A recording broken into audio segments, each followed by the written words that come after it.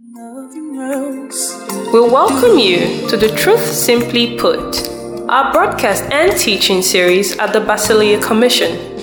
You're about to receive God's unadulterated word, brought to you by Pastor Alexander Victor, challenging, uplifting, and provoking you to new dimensions in your kingdom walk.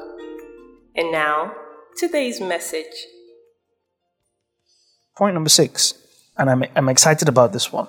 The Christ-conscious believer is one who walks in his royal priesthood status without apology.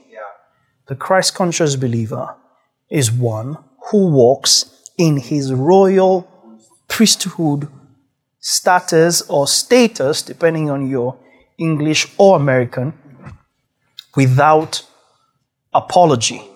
In other words, a Christ-conscious believer is one who understands that he is a king as well as a priest and is not apologetic about it. Again, I've always said that in the course of this teaching, these things that I'll be talking or sharing are not exhaustive teachings on the subject, but they come together to explain the concept of a Christ-conscious believer. The priesthood of all believers is a crucial element of our new creation reality. The priesthood of all believers. In other words, there is an epidemic at work in the church today whereby a lot of Christians or believers still are convinced that they are subservient or subjugated to a higher class of shall I say a higher spiritual class, that interfaces between them and God. That interfaces between them and God. Pray for me. Please help me tell God that I have a problem. Gosh, please remember me, because somehow when you pray, God hears you sharply. God hears you better. God hears you faster. And we are convinced that there is such a separation of the classes. And that is actually quite sad, because one of the crucial elements of the new creation reality that God in Christ brought the believer into is his standing as a king and as a priest. We always are quick to acknowledge principalities and powers, right? Yeah. Rulers of darkness in high places, right? But when Christ is referred to as King of Kings, who are the kings you think that scripture is referring to? Principalities and powers. That's not the boast of Christ. You are the kings that he is king of. Does that make sense? You are the lords that he is Lord of, because he is our king. He's King of Kings. He is our Lord. He's Lord of Lords. And the priesthood of the believers, it's expedient that you understand what that brought you into. When God, in the fullness of time, began to, or initiated the plan to deliver Israel out of Egypt in Exodus, it will interest you to find out that God's intention was that all of Israel, at the time of them being called out, all of Israel were to be kings and priests to him. Isn't that interesting? Look at Exodus chapter 19. Israel just pulled out a few chapters earlier from Egypt. And let us go from chapter 3. Verse 3, I beg your pardon. Exodus 19:3. And Moses went up to God, and the Lord called to him from the mountain, saying, Thus you shall say to the house of Jacob, and tell the children of Israel, You have seen what I did to the Egyptians, and how I bore you on eagle's wings and brought you to myself. Now therefore, if you will indeed obey my voice and keep my covenant, if you will indeed obey my voice, please mark that, and keep my covenant. If you will indeed obey my voice and keep my covenant, then you shall be a special treasure to me above all people. For all the earth is mine. Now see verse 6. And you shall be to me a kingdom. This is Exodus 19. God is telling all of Israel, and you shall be to me a kingdom of priests and a holy nation. If you obey my voice and keep my covenant, you shall be a special treasure to me above all people. And you shall be to me, you, all of Israel, shall be to me a kingdom of priests. A kingdom of priests and a holy nation. And God said, these are the words which you shall speak to the children of Israel. The entirety of the children of Israel were called to be a kingdom of priests. The question now becomes, at what point did Israel lose that, such that it now had to become the tribe of Levi that had to be called out or singled out to become priests instead of all of Israel? I'll come back to that in a bit. But you understand that the law, amongst other things, the law was a type and shadow of what was to come, highlighting what was to come. We see that in Colossians 2:16. It talks about how now that Christ is our substance, who is here, we no longer need types and shadows. The law was also given to magnify sin. You know that in Romans 7. And then you also know from Galatians 3 that the law kept us as tutors until faith came. We also know from this that Israel was a type of the church. A type at some point, an anti-type at some point. You see in Acts chapter 7. Acts chapter 7, I think it's verse 38. You see that in Acts 7:38, where Israel is referred to as the church in the wilderness. Let's go from 37. This is that Moses who said to the children of Israel, the Lord your God will raise up for you a prophet like me from your brethren. Him you shall hear. 38. This is he who was in the congregation, that's the word ecclesia, the word church in the wilderness, with the angel, capital A, who spoke to him on Mount Sinai. Other translations translate that verse, the church in the wilderness. So, Israel was a type of the church. Okay? Israel was a type of the church. In Exodus 19, God told Moses to tell Israel that if they obey his voice and keep his covenant, he will make them a kingdom of priests to him. Of course, the law begins to be given in chapter 20 of Exodus and goes right through. And in chapter 28, Aaron and his sons are called out and set apart. That's where the Levitical priesthood or the Aaronic priesthood comes into play. And you're wondering, but I thought God said, if you obey my voice and keep my covenant. That covenant couldn't have been referring to the law, because God didn't look to them to keep the law before just singling out the tribe of Levi and making them priests, as it were. The covenant, therefore, the obedience, therefore, that God was looking for or looking towards in order to enact or execute or activate the priesthood of all believers was the covenant of God in Christ. Does that make sense? So that Romans 5 begins to explain to you that just as through one man's disobedience, right, sin came into the world and then death came unto all, in the same way as by one man's obedience. So a man or a believer is said to have obeyed God in his subscription to the obedience of Christ on his behalf. Does that make sense? It's not in the things that you are doing or not doing, as it is your absolute subscription to what Jesus did, because Jesus is the pleasure of God. Does that make sense? So Christ is our obedience to the Father.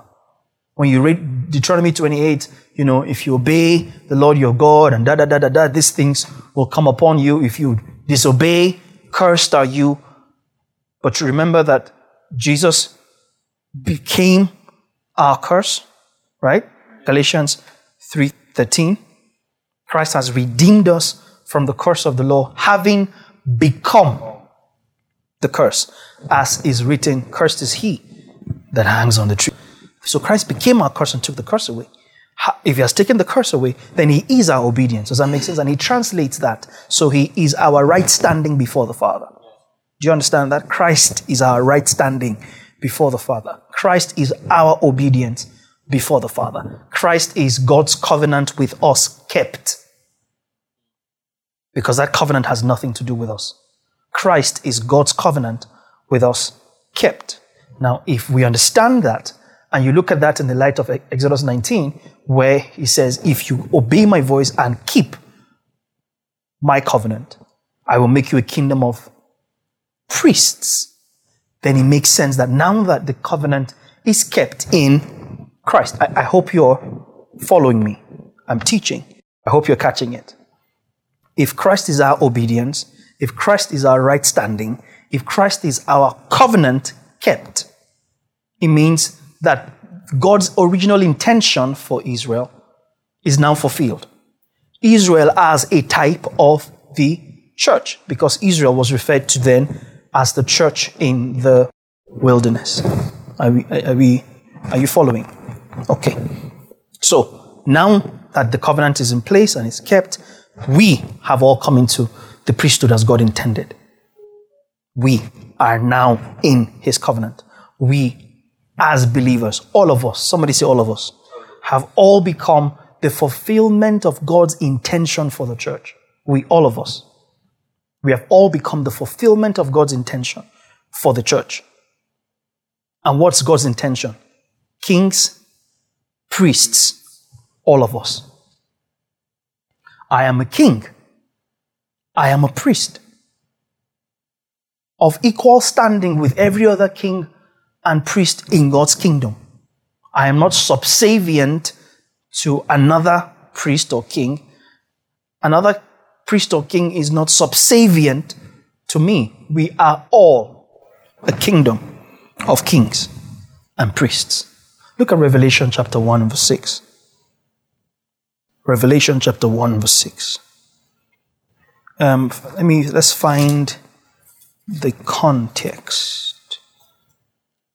You might as well just start from 4. Revelation 1:4.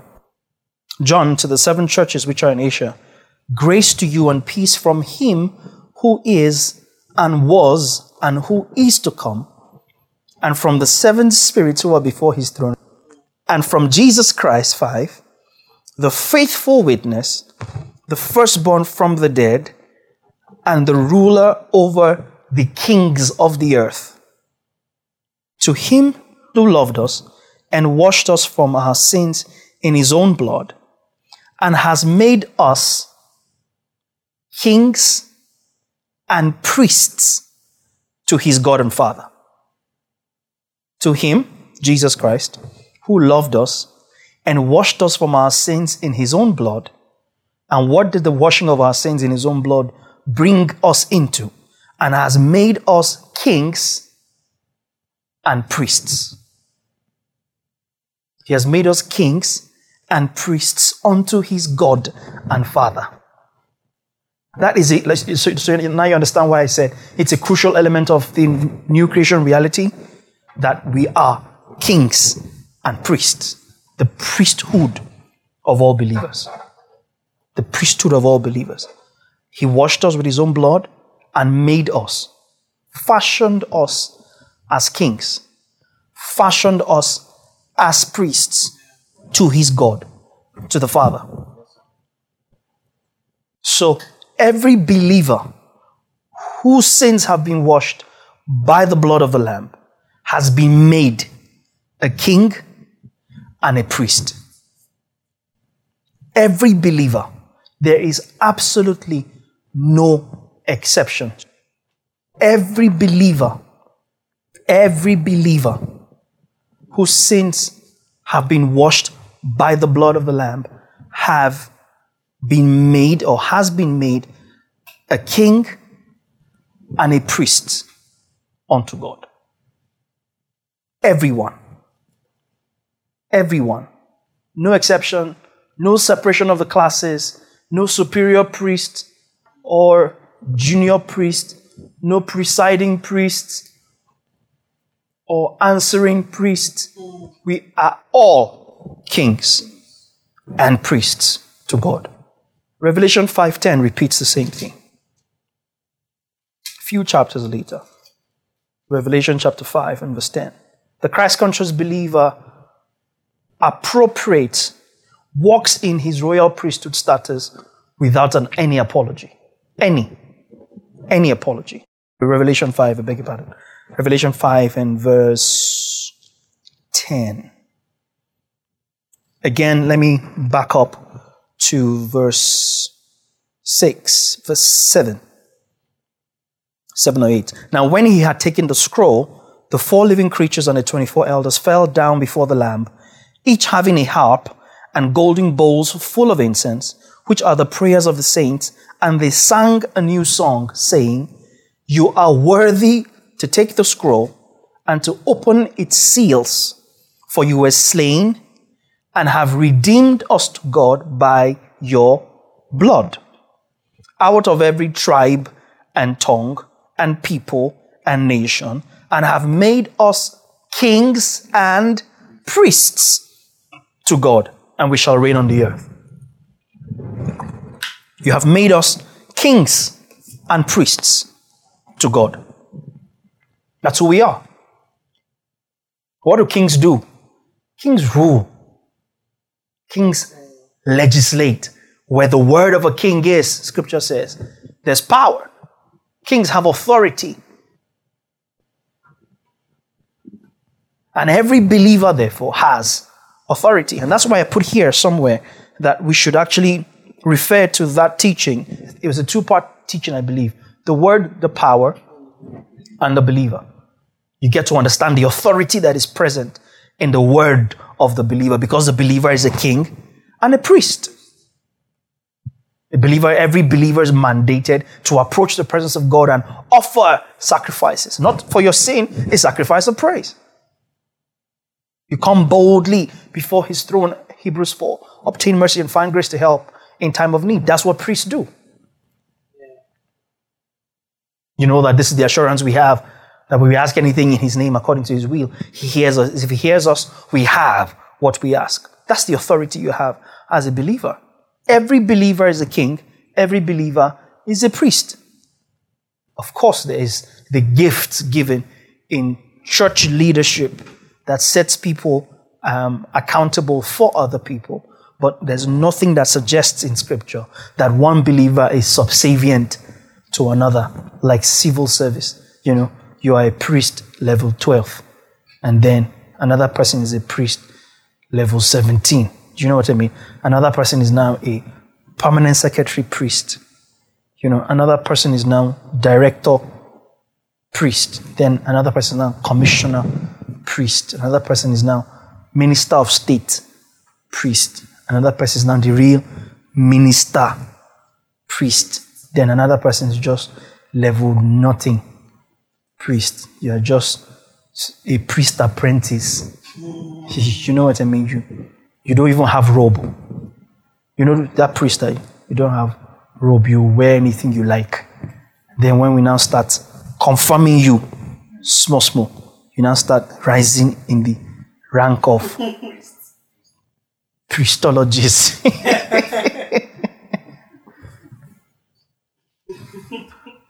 The other day I was talking about how the qualification to raise the dead and the qualification to heal the sick and the qualification to do all that is to be filled with the Holy Spirit. From what we have seen in Revelation 1, what we've seen in Revelation 5, from what we've also seen in Exodus 19, what brought us into kingship and priesthood? The blood of Jesus. The blood of Jesus. Not effort, nothing. So your sins were washed by the blood of Jesus, and consequently you were made into a king and a priest. Do you understand? As a direct consequence of your sins being forgiven. As your sins were forgiven, washed by his own blood, the end result of that of the forgiveness of your sins is that you were made a king and a priest. Not you will be made. You are made now the king and priest that Israel was promised in Exodus 19. And what was the condition that Israel was promised? That all of them will be a kingdom of priests if they obey his voice and keep his covenant. And at that time, you would have thought, okay, the covenant is the law. But when God said that, he had not given the law yet. This was Exodus 19. It was Exodus 20 that he now starts off with the 10 commandments and then just goes on and starts to heap the rest upon them. So clearly that was not the covenant or the law or the obedience that God was referring to when he said, if you obey my voice and keep my commandment, I will make you a kingdom. Because that obedience, like I said earlier, is now complete in Christ. Let's look at that. I know in this house, we know it, but then you know how Paul says in Philippians 3, that for me to repeat the same things to you are not a problem. Let's just read through it so that we understand this a little bit more in the light of our priesthood. So when we say that Christ is the obedience of God, the believer, how do I put this? God sees the believer as obedient in the obedience of Christ, not in the obedient actions of the believer. Of course, there's always the mischievous adverse thought. And so does that mean that I can do whatever you like? If you are thinking like that, you are not a believer in the first place. So we don't even have time to answer those questions. No matter what it is you're doing, God is not reckoning your obedience to what you do. It's not good enough. It will never be good enough.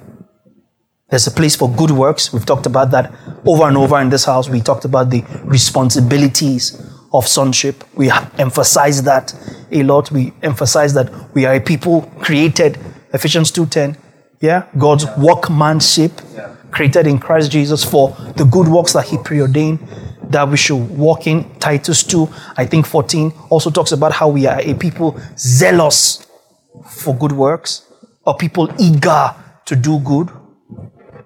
That's fine.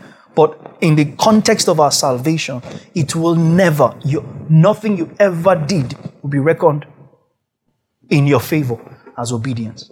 If God sees a man as obedient, God sees that man as obedient only in the light of what Jesus did. I repeat, if God sees a man as obedient, God sees that man as obedient only in the light of what Jesus did.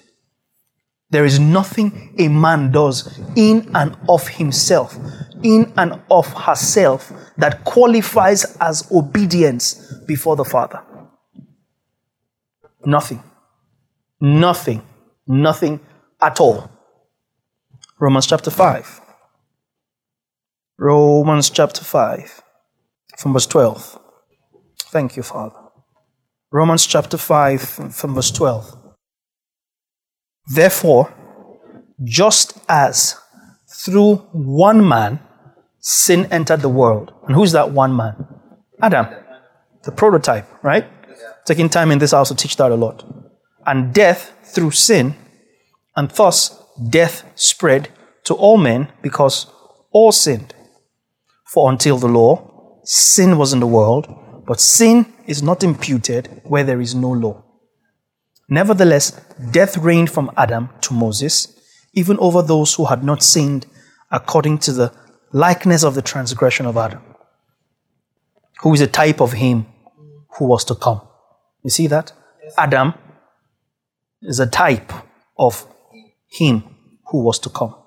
So whatever that suggests straight away, that whatever impact and implication that this first Adam's actions had on humanity would be the same kind of actions and implications that he who was to come will have on humanity. Do you understand? It cannot be different, because this Adam is a type of he who was to come. So let's proceed. But the free gift, 13, 15, I beg your pardon, is not like the offense. For if by the one man's offense many died, much more the grace of God and the gift by the grace of the one man, Jesus Christ, abounded to many. And the gift is not like that which came through the one who sinned. For the judgment which came from one offense resulted in condemnation, but the free gift which came from many offenses resulted in justification. One offense brought plenty condemnation. All the offenses that multiplied on account of this one offense came together and brought about justification. Does that make sense? The judgment which came from one offense resulted in condemnation, but the free gift which came from many offenses resulted in justification. 17. For if by the one man's offense death reigned through the one man, being Adam, much more those who receive abundance of grace and of the gift of righteousness will reign in life through the one, Jesus Christ. We're getting there. 18. Therefore, as through one man's offense, somebody say one man's offense, judgment came to all men, resulting in condemnation. Even so, through one man's righteous act, somebody say one man's righteous act, the free gift came to all men, resulting in justification of life. 19 is the one I'm excited about. For as by one man's disobedience, many were made sinners, so also by one man's obedience, many will be made righteous. So how do I ask this question now? What quantity of obedience is in question? Or how Holy Spirit? It is not multiple obediences that are in question. It's just as it's not multiple disobediences that were the problem. Why were we in trouble? One man committed an offense. Adam.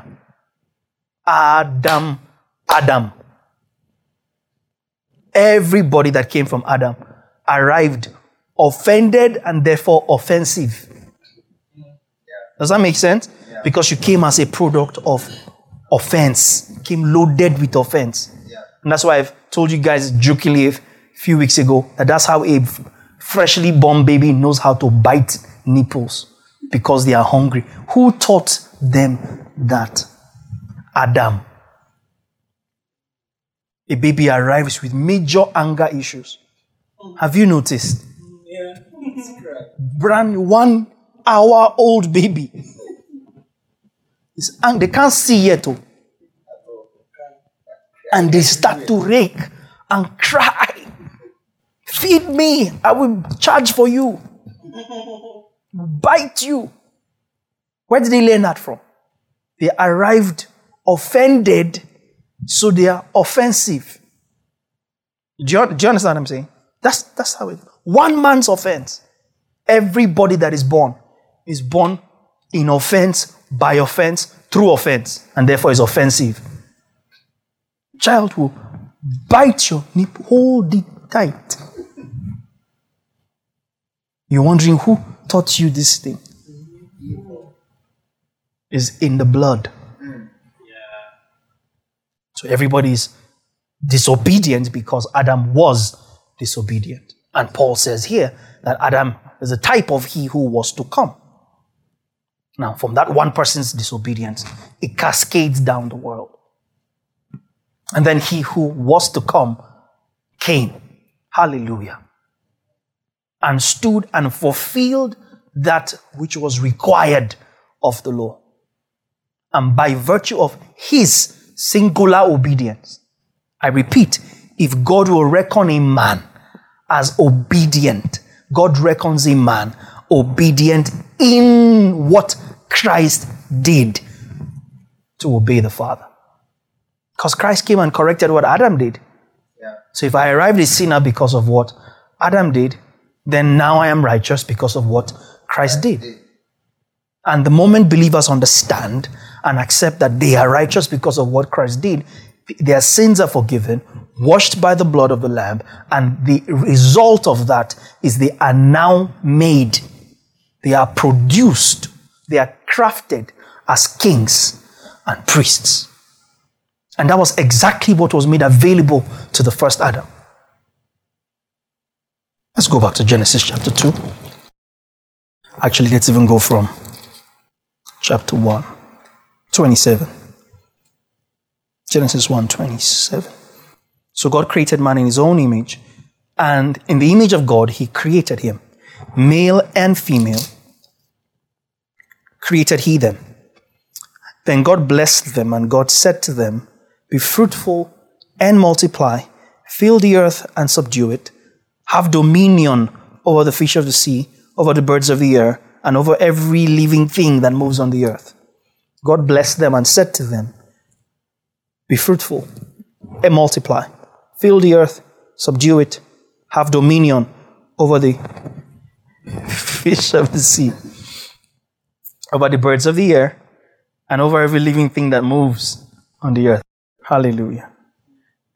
Just pay attention to that.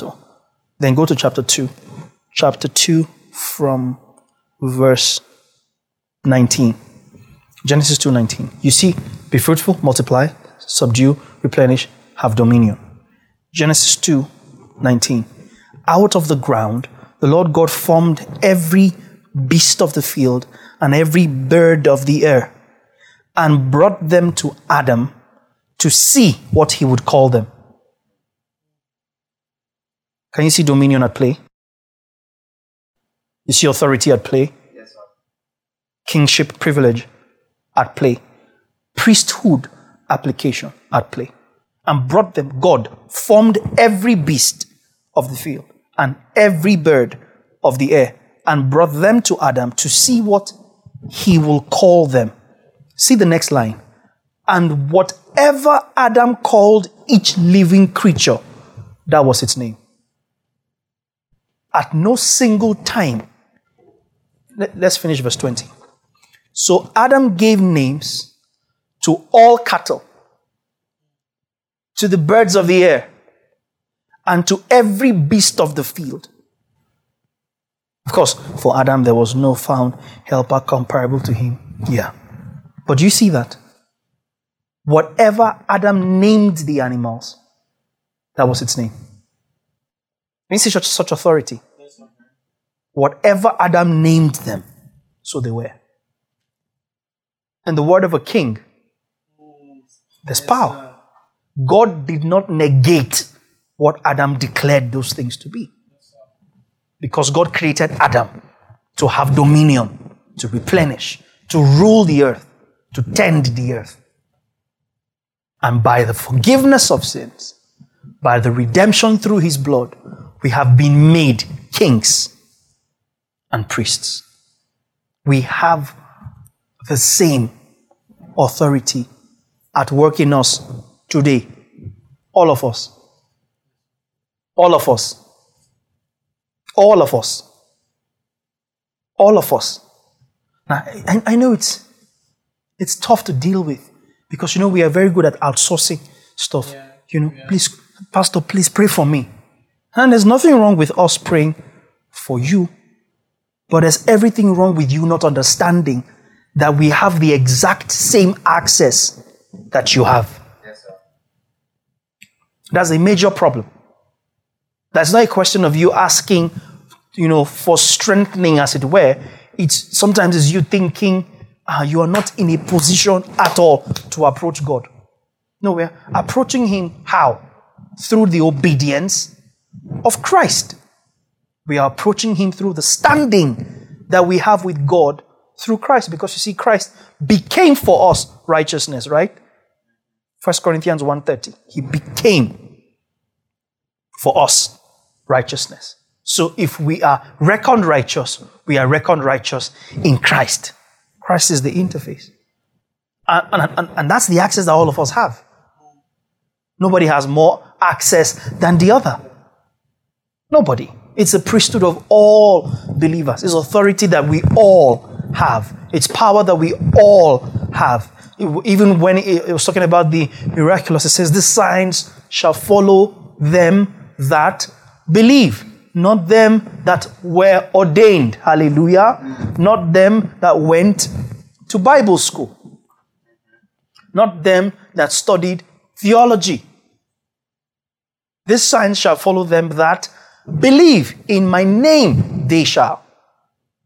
So much more happens in the priesthood of believers once we understand and are willing to admit that nobody is higher than the other person.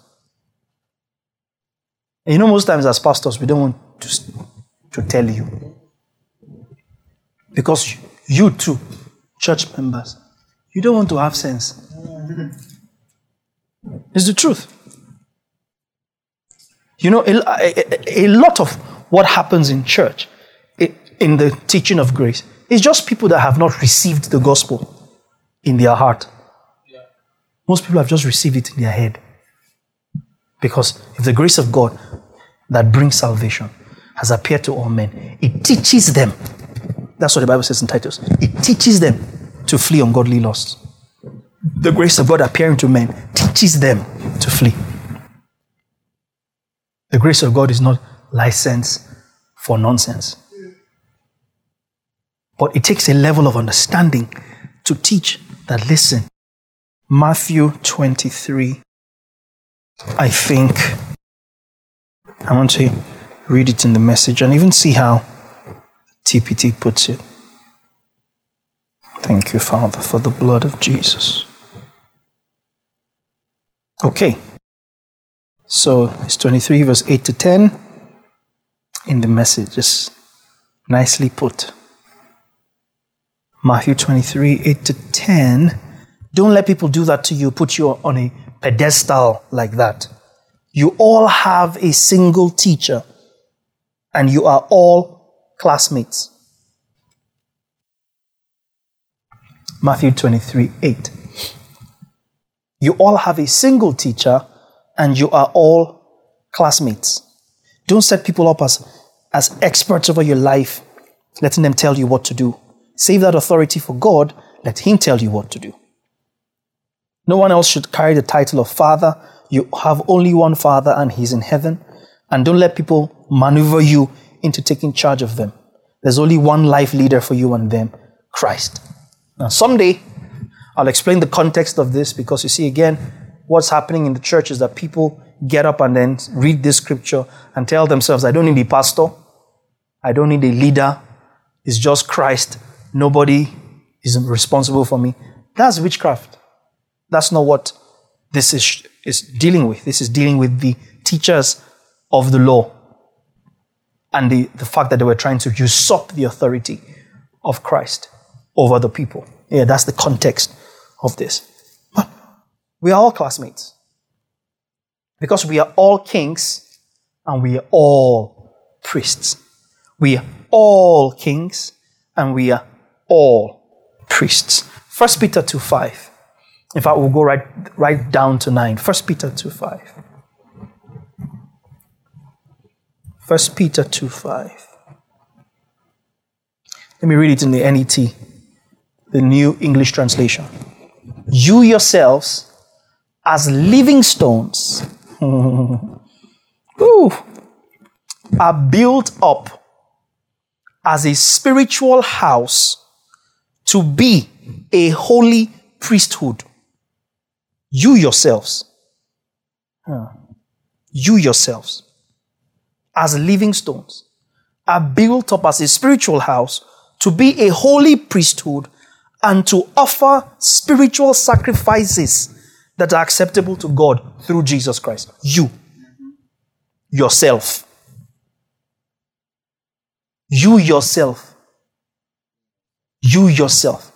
You, your lively stones, built up as a spiritual house and built up as a holy priesthood, so that you can do what? So that you can offer spiritual sacrifice.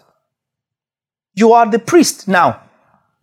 So do you know what worship is now for the New Testament believer? The priestly manifestation. Therefore, through him, let us continually offer the sacrifice of praise, right? Hebrews 13. The fruit of our lips, blessing his name. What are you doing there? You are operating in your priestly office. Your worship is acceptable to God. Romans 12:1. I beseech you, brethren, by the mercies of God, right? That you present or offer your bodies a living sacrifice, holy and acceptable. It's not saying that you should make your sacrifice holy and acceptable. It's saying that what you are offering is holy and acceptable because you are a holy priesthood. Do you understand?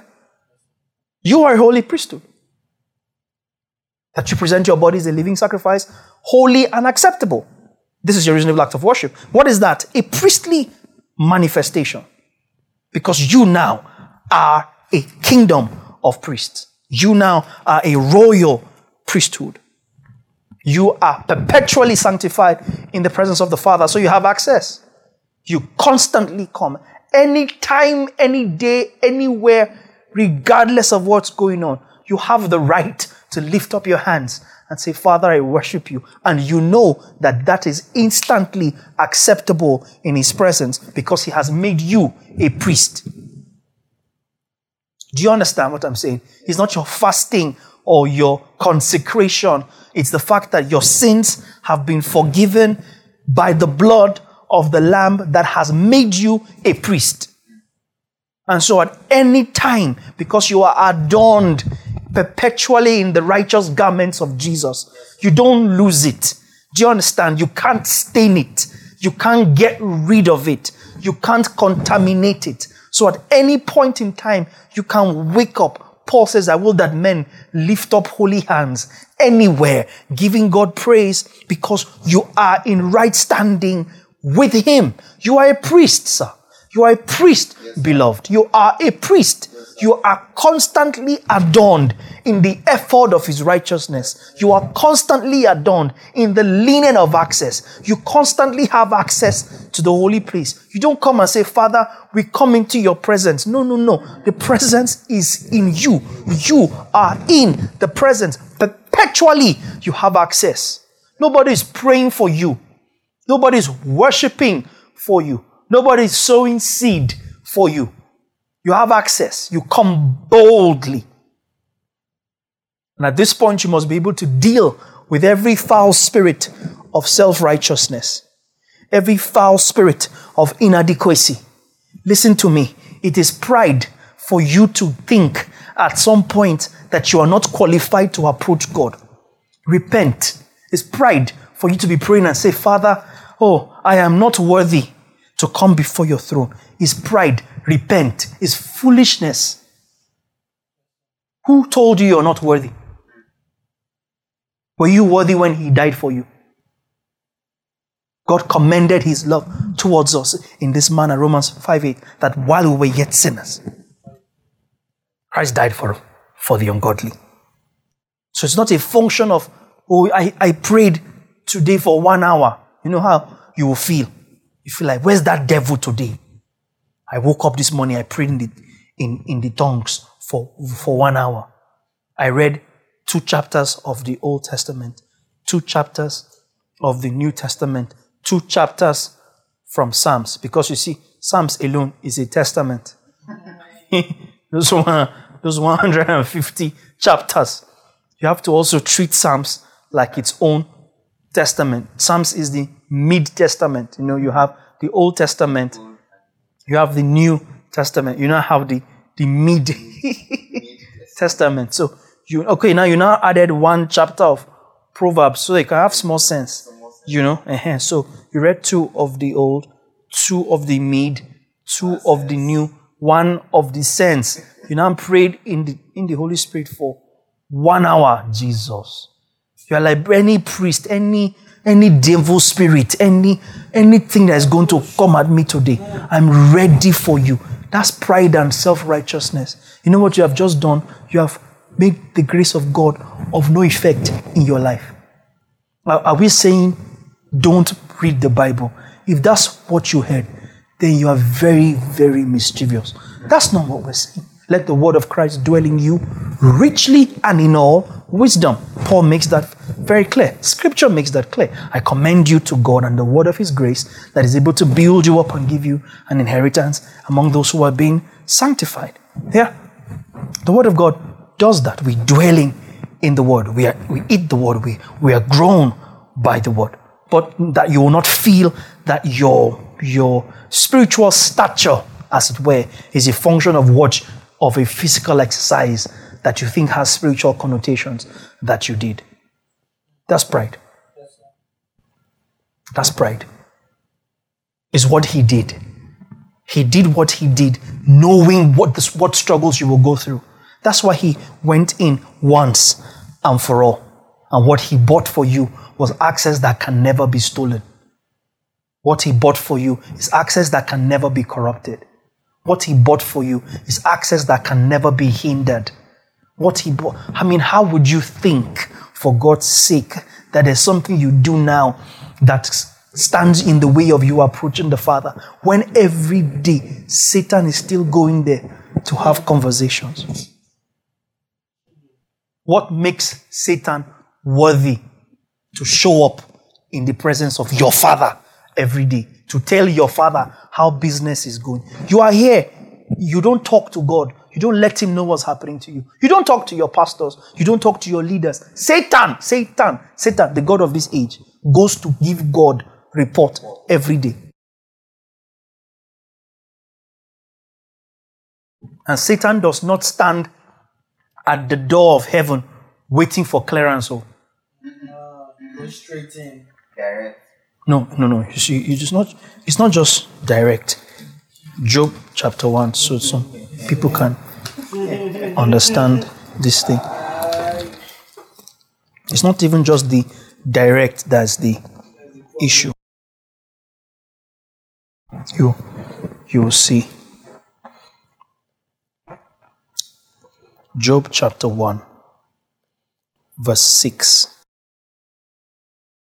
You see there. It says, now there was a day when the sons of God came to present themselves before the Lord. You see that?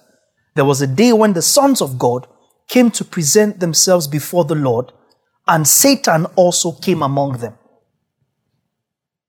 Who did Satan come among? Sons of God. Who acknowledged his presence first? God. And God says, from when do you come? And Satan says, of course, from to and fro. Job chapter 2, verse 1. Again, there was a day when the sons of God came to present themselves before the Lord, and Satan came also among them to present himself before the Lord. No, did you see that? Yes, sir. Sons of God came to present themselves before the Lord. Satan too came inside sons of God to do exactly what sons of God came to do. He too came to present himself before the Lord. Like, Lord, here I am. Inspect me now.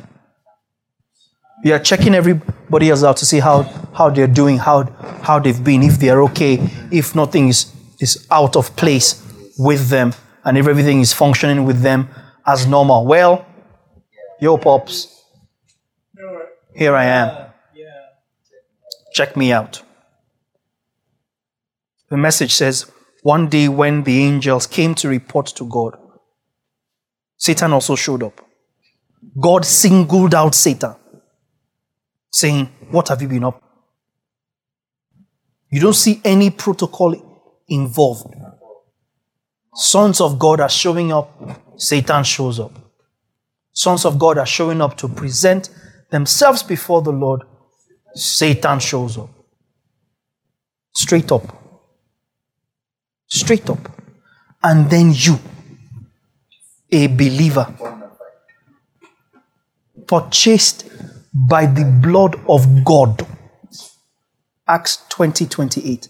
Whom God purchased with his own blood, in whom we have redemption through his blood. Ephesians 1, Colossians 1. The forgiveness of sins.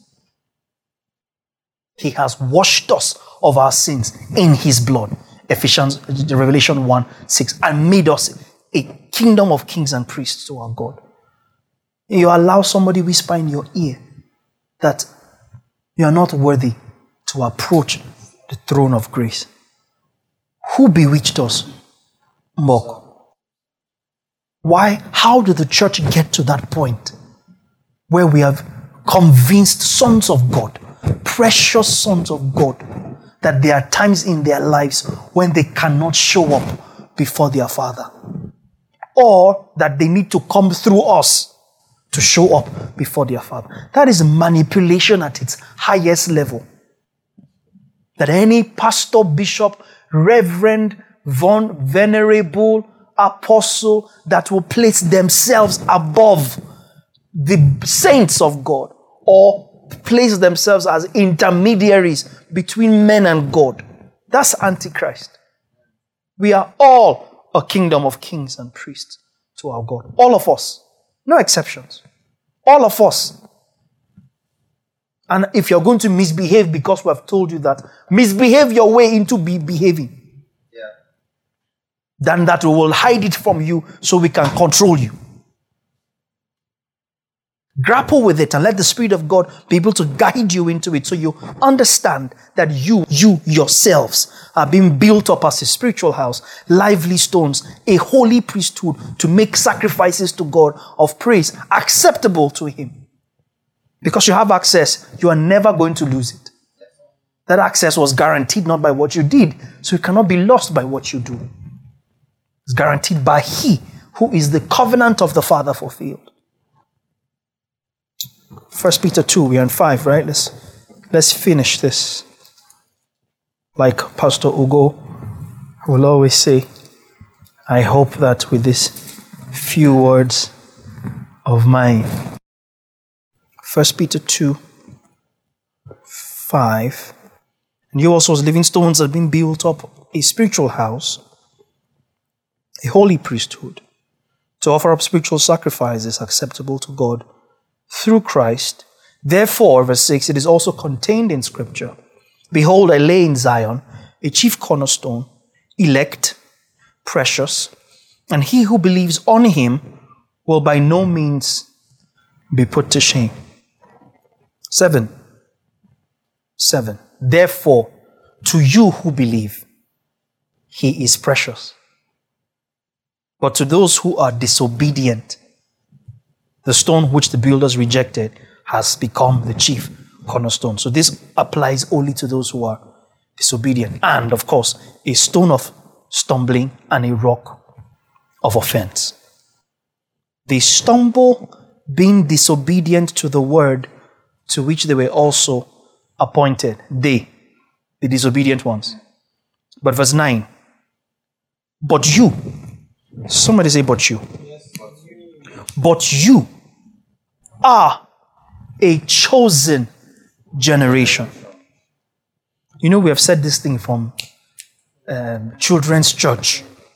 And I wonder if we ever really understood the import of what we have been declaring. Or if the church itself understood it enough to make that the reality of the believers. But you are a chosen generation, a royal priesthood, a holy nation. You will not be a holy nation. You are a holy nation. So now you see why I said to you, Romans 12, that I beseech you, therefore, brethren, by the mercy of God, or in view of the mercies of God, that you present yourselves a living living sacrifice. It's not telling you to make yourself a living sacrifice and make that sacrifice holy. Do you understand? It's telling you present yourself because you are a living sacrifice. You are holy now, like this. As you offer something to God, it is holy. Because you are sanctified. Because you are consecrated. Because you are a priest.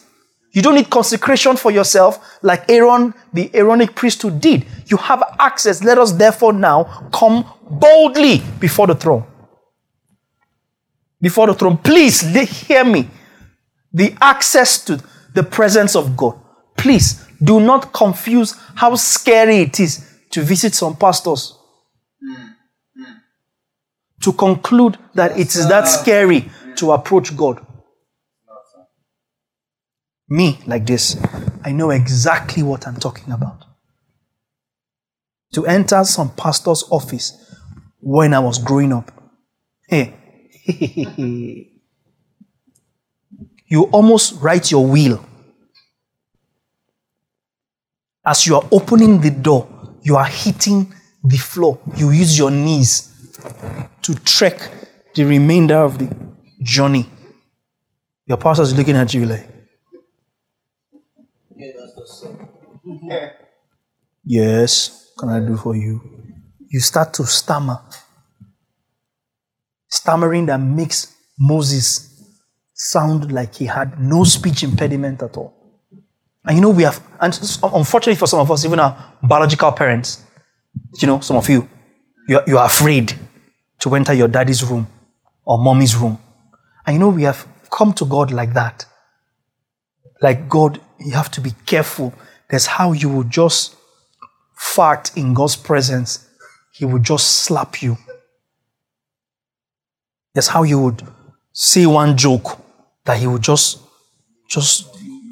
do something to you. No, but Jesus said to them, if you who are evil know how to give good gifts to your children, how much more your Heavenly Father? He gave us access. Can you think about the fact that all of this is a love story? That all of this happened because God fell in love with sinners and then set about sanctifying them so they can always have access. So if God fell in love with you as a sinner, please think about it carefully. He fell in love with you as a sinner when you had nothing to offer. You couldn't come to him. He came to you. What are you saying? He came to you. He came to you in a form that you could relate with. And he gave himself up for you. Is it now that God is about to strike you because you did something you can't come before his presence? You have not so learned Christ. You have not so received Christ. Your sins are forgiven. You have perpetual right standing with God. You can lift up your hands anytime, anywhere, and know that it is holy because of what Christ did. You know that I am a priest. My garments are pure. My standing is sure. I am in the covenant because Christ is the fulfillment of the covenant. I am standing in obedience because Christ became my obedience. I am standing in righteousness because Christ became my righteousness. And because he is a high priest, he has to have other priests that give sacrifices. And that is why I have come into that priesthood. Because I, priest Alexander Victor, has a high priest over me. I, King Alexander Victor, has a king over me. He's King of kings. He's king of this king. This king. I talk like one. I legislate like one. I move like one. I act like one. I eat like one. I think like one. I declare like one. I teach like one. I decree like one. I'm a chosen generation. You legislate. Once you understand that, you're no longer walking in fear. You're not walking in fear. Meekness is not weakness. Yeah. You can stand and exert your place. When you hear people like that say that you can never fail an exam in your life, you think it's pride. No, if you understand that you are a king and you are a priest, then nothing can stand in your way. How can a human being set an exam that you as a king and priest fail? How did you manage to successfully fail? How? When you understand the mind of your Father. How? Imagine Jesus failing an exam. At 12 years old, 12 years old, he bamboozled the teachers of the law of his day. And he grew in stature and wisdom, the Bible says. Favor with God and man. And then you are here. You are here. Sins forgiven, redeemed, set free, infilled with the Holy Spirit, drafted into kingship, drafted into priesthood. Uncle, harness the access that you have. Walk in it. Walk in it. It might not look like it. Enforce it. Don't give up. You're feeling sick. Lay your hands on yourself. Declare it. Don't tire. Keep declaring it. You're believing God for something. Keep saying it. Because as you say it, that's what shall be. You remember what I showed you about Adam? That every animal God brought to him to see what he would name. Whatever Adam named them, so they were. Do you understand how important that is? Whatever Adam called them, so they were. And if you now are in that point and even greater than the first Adam, you can legislate your life around you with your words. You can decree around you with your words. You can decree what kind of life quality you should have around you. And keep at it until it becomes it. Because in your mouth, there is power. In your word, there is power. You can approach the Lord anytime, anywhere, and offer a sacrifice of praise. And know that it is acceptable before Him. Because you're a priest of perpetual good standing with the Father because of Jesus. You would cease to tolerate spiritual mediocrity in your life. You know mediocrity. Just to settle. You just manage. Let me not now make it look like I'm doing too much. No. We're not toning down the volume of life. Oh, we are kings and priests. We are kings and priests. We school principalities and powers on the manifold wisdom of God. Ephesians 3:10, right? We tell them that this is what the power of God looks like. This is what the power of God looks like. This is what the expression of God's wisdom looks like. Remember when we said a while ago in this local church that we have the boardroom advantage. You get into a place. Somebody reads what you have to say. Somebody hears what you have to say. And they can tell there's something different about this person. There's something different about this person. That's kingship. That's priesthood. Lively stones. That's what God made us.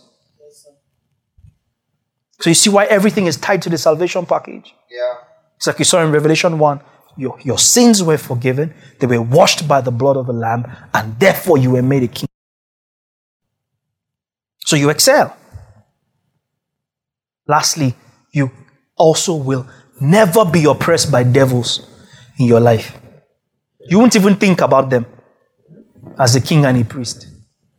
You know how, you see headache. Especially African Christians. Headache. Every attack from the devil. You know, we make him so powerful. And sometimes while you think the devil is attacking you, guess where the devil is? In the presence of God. Gisting with God. While you are out here blaming the devil for your misfortune. But the devil never misses his appointments with the Father. Sons of God are showing up. The guy shows up. And you are constantly, devil, how? And you are saying the devil is after. after me. The devil is in the presence of God. That you are afraid to go because you are not worthy. Colossians says he has qualified us to come into the inheritance of the saints. Hallelujah. Hallelujah. We rule in the earth. We reign in the earth. We take charge in the earth. We multiply in the earth. We legislate in the earth. We declare in the earth. We decree in the earth. We confess, we profess in the earth. We make utterances of the supernatural, and they come to pass because we are kings and we are priests and we have the authority baton handed over to us by the work of Christ and what that has brought us into. With no apology, people. You are a king and a priest. You are a king and a priest. Your pastor has no deeper access to God than you do. He doesn't. She doesn't. Nobody has deeper access to God than the other. The question is a question of consciousness. The Christ-conscious believer walks in their royal priesthood status without apology. Somebody is sick, declare the counsel of God. There is lack, declare the counsel of God. There's confusion, declare the counsel of God. You feel like something is not going the way it ought to go, legislate the counsel of God. You have that authority. You don't like what is going on around you, name it what it should be. Whatever you name it, it shall be. Adam had that right. You can't have less. Name it and it shall be. And he doesn't respond. It's just like it appears that we do not see all things subject to him. Hebrews 2, keep declaring it. Keep declaring it. Your persuasion will be tested. But hey, your priesthood is sure. Your kingship is sure. It is what it is. Hallelujah. Can we just pray in spirit for a few moments? Hallelujah. Koze blada go shatala handis. Mando zegelibishtus. Leza brandaga. I am a king and I am a priest. You better make some confessions. I have access. I have equal standing before the Father. I come boldly. My sacrifice is holy. My sacrifice is acceptable. My sacrifice is pure before the Father at all times. Jesus paved the way. Jesus gave me access. Jesus is my access. He's my access. He's my access. Wherever you are, just make those confessions. Open your mouth and make those confessions. I decree a thing and it comes to pass. Open your mouth and say it. I have the power to reverse situations. I have the power to reverse circumstances. I have the power to change the condition of things around me. I am not my condition. I am not my situation. I have the authority to enforce the counsel of God in my sphere of influence. I have the authority of the Father to legislate the counsel of God over the affairs of men. I have the authority, I have the audacity in the name of Jesus to enforce and establish the will of God around me. I am a king, I am a priest. In my mouth, there is power. I'm declaring for myself. I can't hear you, but I'm hoping you're doing the same thing. In my mouth, there is power. In my mouth, there is authority. In the name of Jesus, to enforce the will of God around me. I cannot fail. I cannot be mediocre. I cannot be weak. I cannot be subservient. I cannot be disadvantaged. I cannot be taken advantage of. I cannot be manipulated.